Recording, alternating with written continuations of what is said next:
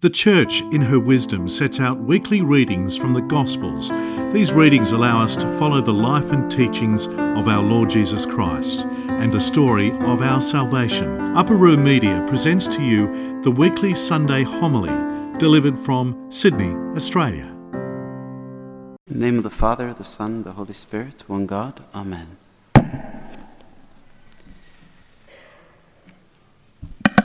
A simple story we were told when we were younger. In the rural areas of Egypt, there was once, as is very common even until today, certain people who were involved in black magic. And for some people, unfortunately, in those rural areas in Egypt, sometimes the black magic is seen as benign, sometimes seen as a way to do tricks, or sometimes a way to help people. And one of these people who was involved in that kind of magic was trying to demonstrate some of his skill. So he was sitting with one of his friends, and he was telling them how he can do all these great, amazing kind of feats. And he said to one of them, I can get you a nice, fresh loaf of bread right now from out of nowhere. And the other people in the room accepted the challenge. So he got a little piece of linen, which they saw that was empty and had nothing in it. He bundled it up, said a few incantations of sort, and voila, he moves the linen, and a nice, literally fresh loaf of bread, as if it had just come out of the stove, just freshly baked, appeared right in front of them, smoke still rising out of it. And of course they were all, wow, they were all wowed by it. And then someone said, well, do it again. He said, okay. And bundles up his thing, says his incantations, and then removes the thing. And there it is, another loaf of bread. And again, looking super fresh, smoke still rising out of it, looking like it was just out of the oven. Then they challenged him a third time to do it. And he did it again, said the same incantations, but then right in the middle of what he was saying, he stopped. And then he said, I can't really do this again. I think I'm done for the day. So the people who were with him, didn't really think much about it, till one of them went home. And he saw his wife, and she was telling him about her day. And she told him, something very interesting happened this morning. He said, what? She said, I was by our oven, and in the rural areas of Egypt, everyone baked their bread at their own homes, and they had a little, kind of big oven, sometimes would be outside the house, where they baked the bread for the day. And she said, I was baking the bread, and I had several loaves inside the oven. And then I took the first one out and put it behind me. And then I was doing some other stuff at the oven, and then I went in to get the second one from inside the oven. And then I turned and I looked, I didn't find that first one. And I said, well, maybe I forgot where I put it, or maybe I didn't take one out and I didn't remember. So I put the second one, right outside. And then I went back to the oven to take another one from inside. And then I turned back, and I didn't find that other loaf. And then she told him that she said that word that most of us who grew up in an Egyptian household know very well. If any of us has an anxious parent, and I believe all of us are anxious parents, what's the famous word when anyone gets super surprised and a little bit afraid? Bism Salib, right? That's what she said. And then she told him, I said that, and then I started putting the other loaves of bread, and just the day continued. Now it's interesting, it's a very simple word. In the name of the cross. That's basically all that word means, right? And it was that simple word which we tend to take very lightly, and sometimes even, denigrate in a way and associate it with maybe any kind of negative connotation. But it was those simple words that broke the work of the demons. It is those simple words that are always the source of the strength of all of us as Christians. Saint Athanasius, in his writings, one of his famous writings is The Incarnation of the Word. And he writes in it and says, the proof of our Christian faith lies in the fact that all magic and all work of the demons and everything in the world that is demonic is broken by the power of the cross. So it's kind of paradoxical. The cross stands in the world as one of the great paradoxes that the world has ever seen. It is a simple shape, just two intersecting lines. It is a simple word even when it is said. And of course, today, in our Christian world, the cross looks very beautiful, it's very decorative, we have it on our necklaces, our chains, you see everything here in the church is decorated by one form of a beautiful cross or another. And we see great beauty in the cross.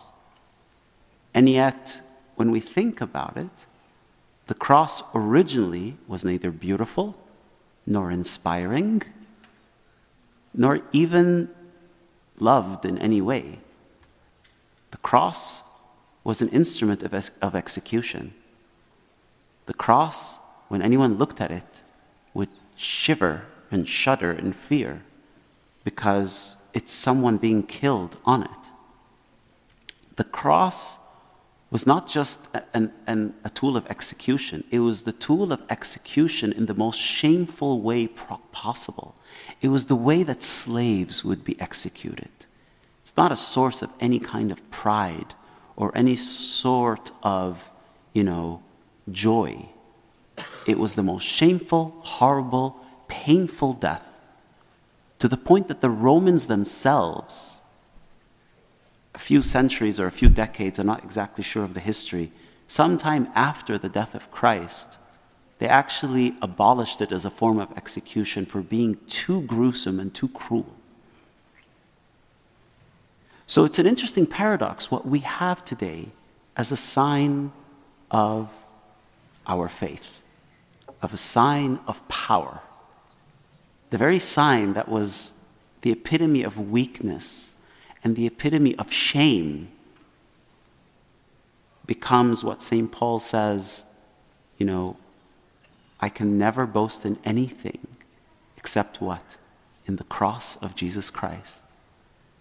I can't be proud of anything except that cross. And then bear in mind, St. Paul is saying that in the time where they all saw the cross as a weapon of execution, as something gruesome and horrible.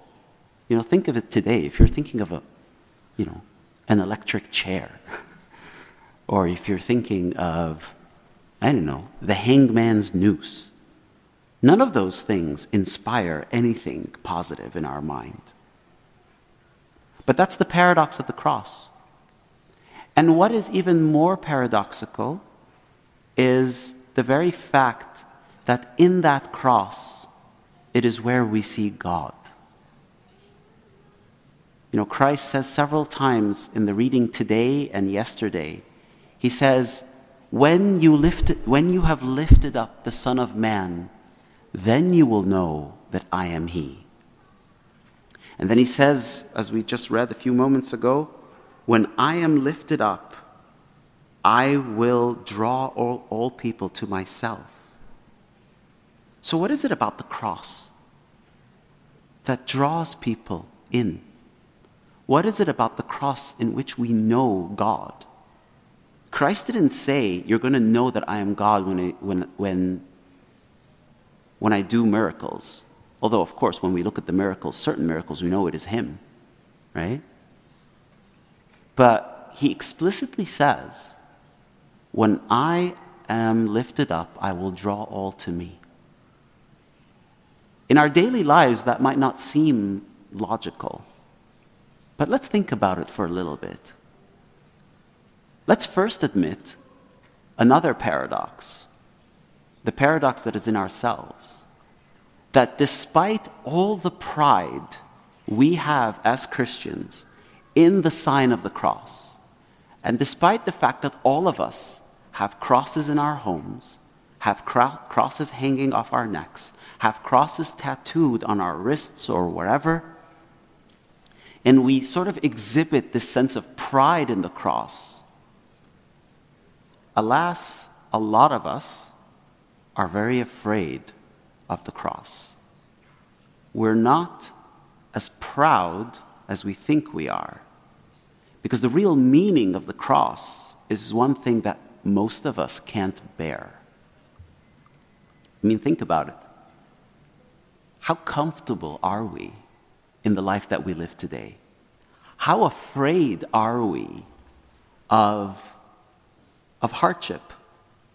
How afraid are we of sickness, of troubled times, of persecution, of illness? We're all afraid. We're afraid of what it might mean to literally bear a cross. We're afraid of what it means to suffer for Christ. Despite being the sons of the Copts, the descendants of the martyrs, we're comfortable here. We're very comfortable. We have a nice and beautiful, easy life.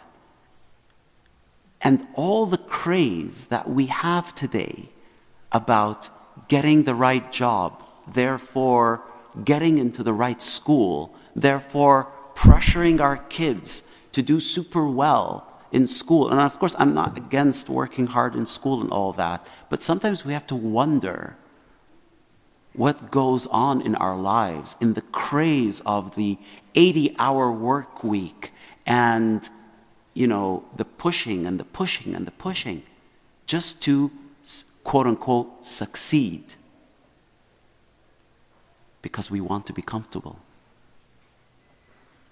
We want to be on top because to be on top means we're going to have a good life. And then when we look at the basic things where we have to give God of our time, of our effort, when it's inconvenient, we don't want to carry the cross. When in a family, the spouses can't stand each other and they're unable to forgive, or they're unable to put up with each other's weaknesses, to the point where I can't stand it anymore, I want out, then we don't want to carry our cross. When our children are a burden and they stress us out, and of course they do. I always joke and tell the kids, you'll be lucky if you make it to 18 before I kill you. But at the end of the day, it's still the idea of bearing with one another. I remember back in Canada, there was a much older servant that I knew very well, and he was a marriage counselor. And he would say, marriage is a cross, and Jesus told us we have to love our cross. So can you consider your spouse as a cross that you can love and you can bear?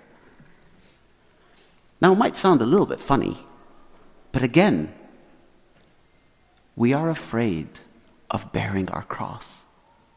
We are afraid of hardship. So we have to ask ourselves this honest answer, this honest question. Are we really boasting and proud of our crosses? Or is the cross merely decoration?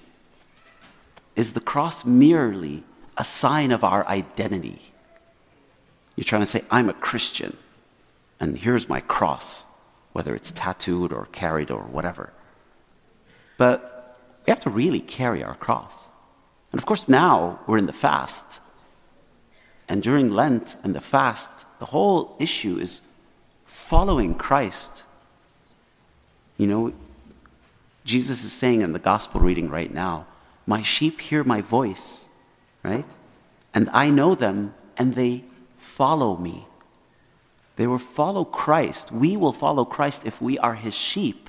And yet, where does the path of Christ lead to?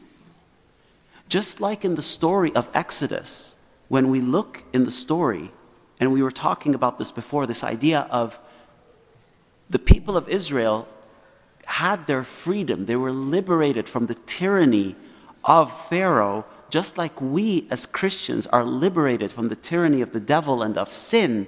But where does the path of liberation lead to? Into the desert, into a time of struggle and hardship. And that's where we are following Christ. We are following Christ as his sheep into a time of struggle. And ultimately, just like he ends up on a cross, if we're going to follow Christ, we can't just say, I'm a follower of Christ, and not accept the fact that his path ultimately ends at a cross. We have to be willing to accept that. But then why? Of course, because there's a resurrection after it. But there's also this one thing I want to leave you with, a little thought. When is the deepest time any of us has ever prayed? When we were in a time of struggle. When is the time that any of us probably felt how close God was? In the time when we were bearing a cross. And that is why, perhaps, I'm just wondering out loud, perhaps that is why that Christ said, when I am lifted up, I will draw people to myself. I will draw all people. Or when you have lifted up, then you will know that I am. I am is the name of God.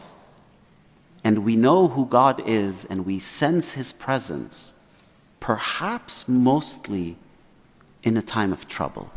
It's when we're really squeezed and we really enter into our inner rooms to pray and ask for God's help.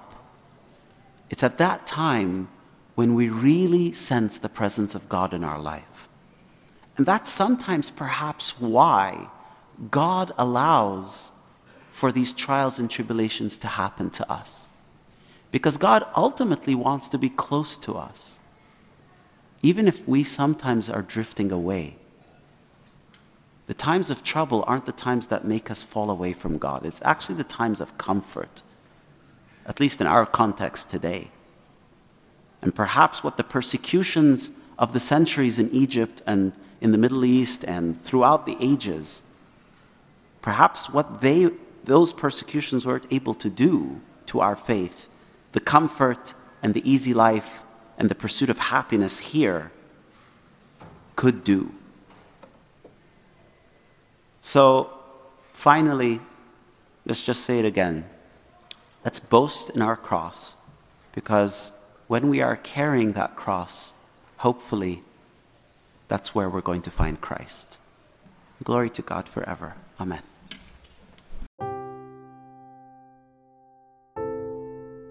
This talk was brought to you by Upper Room Media. We hope that this talk has, through the grace of God, touched your heart, and we pray that it will not only inform you, but will also transform you and your life with Christ.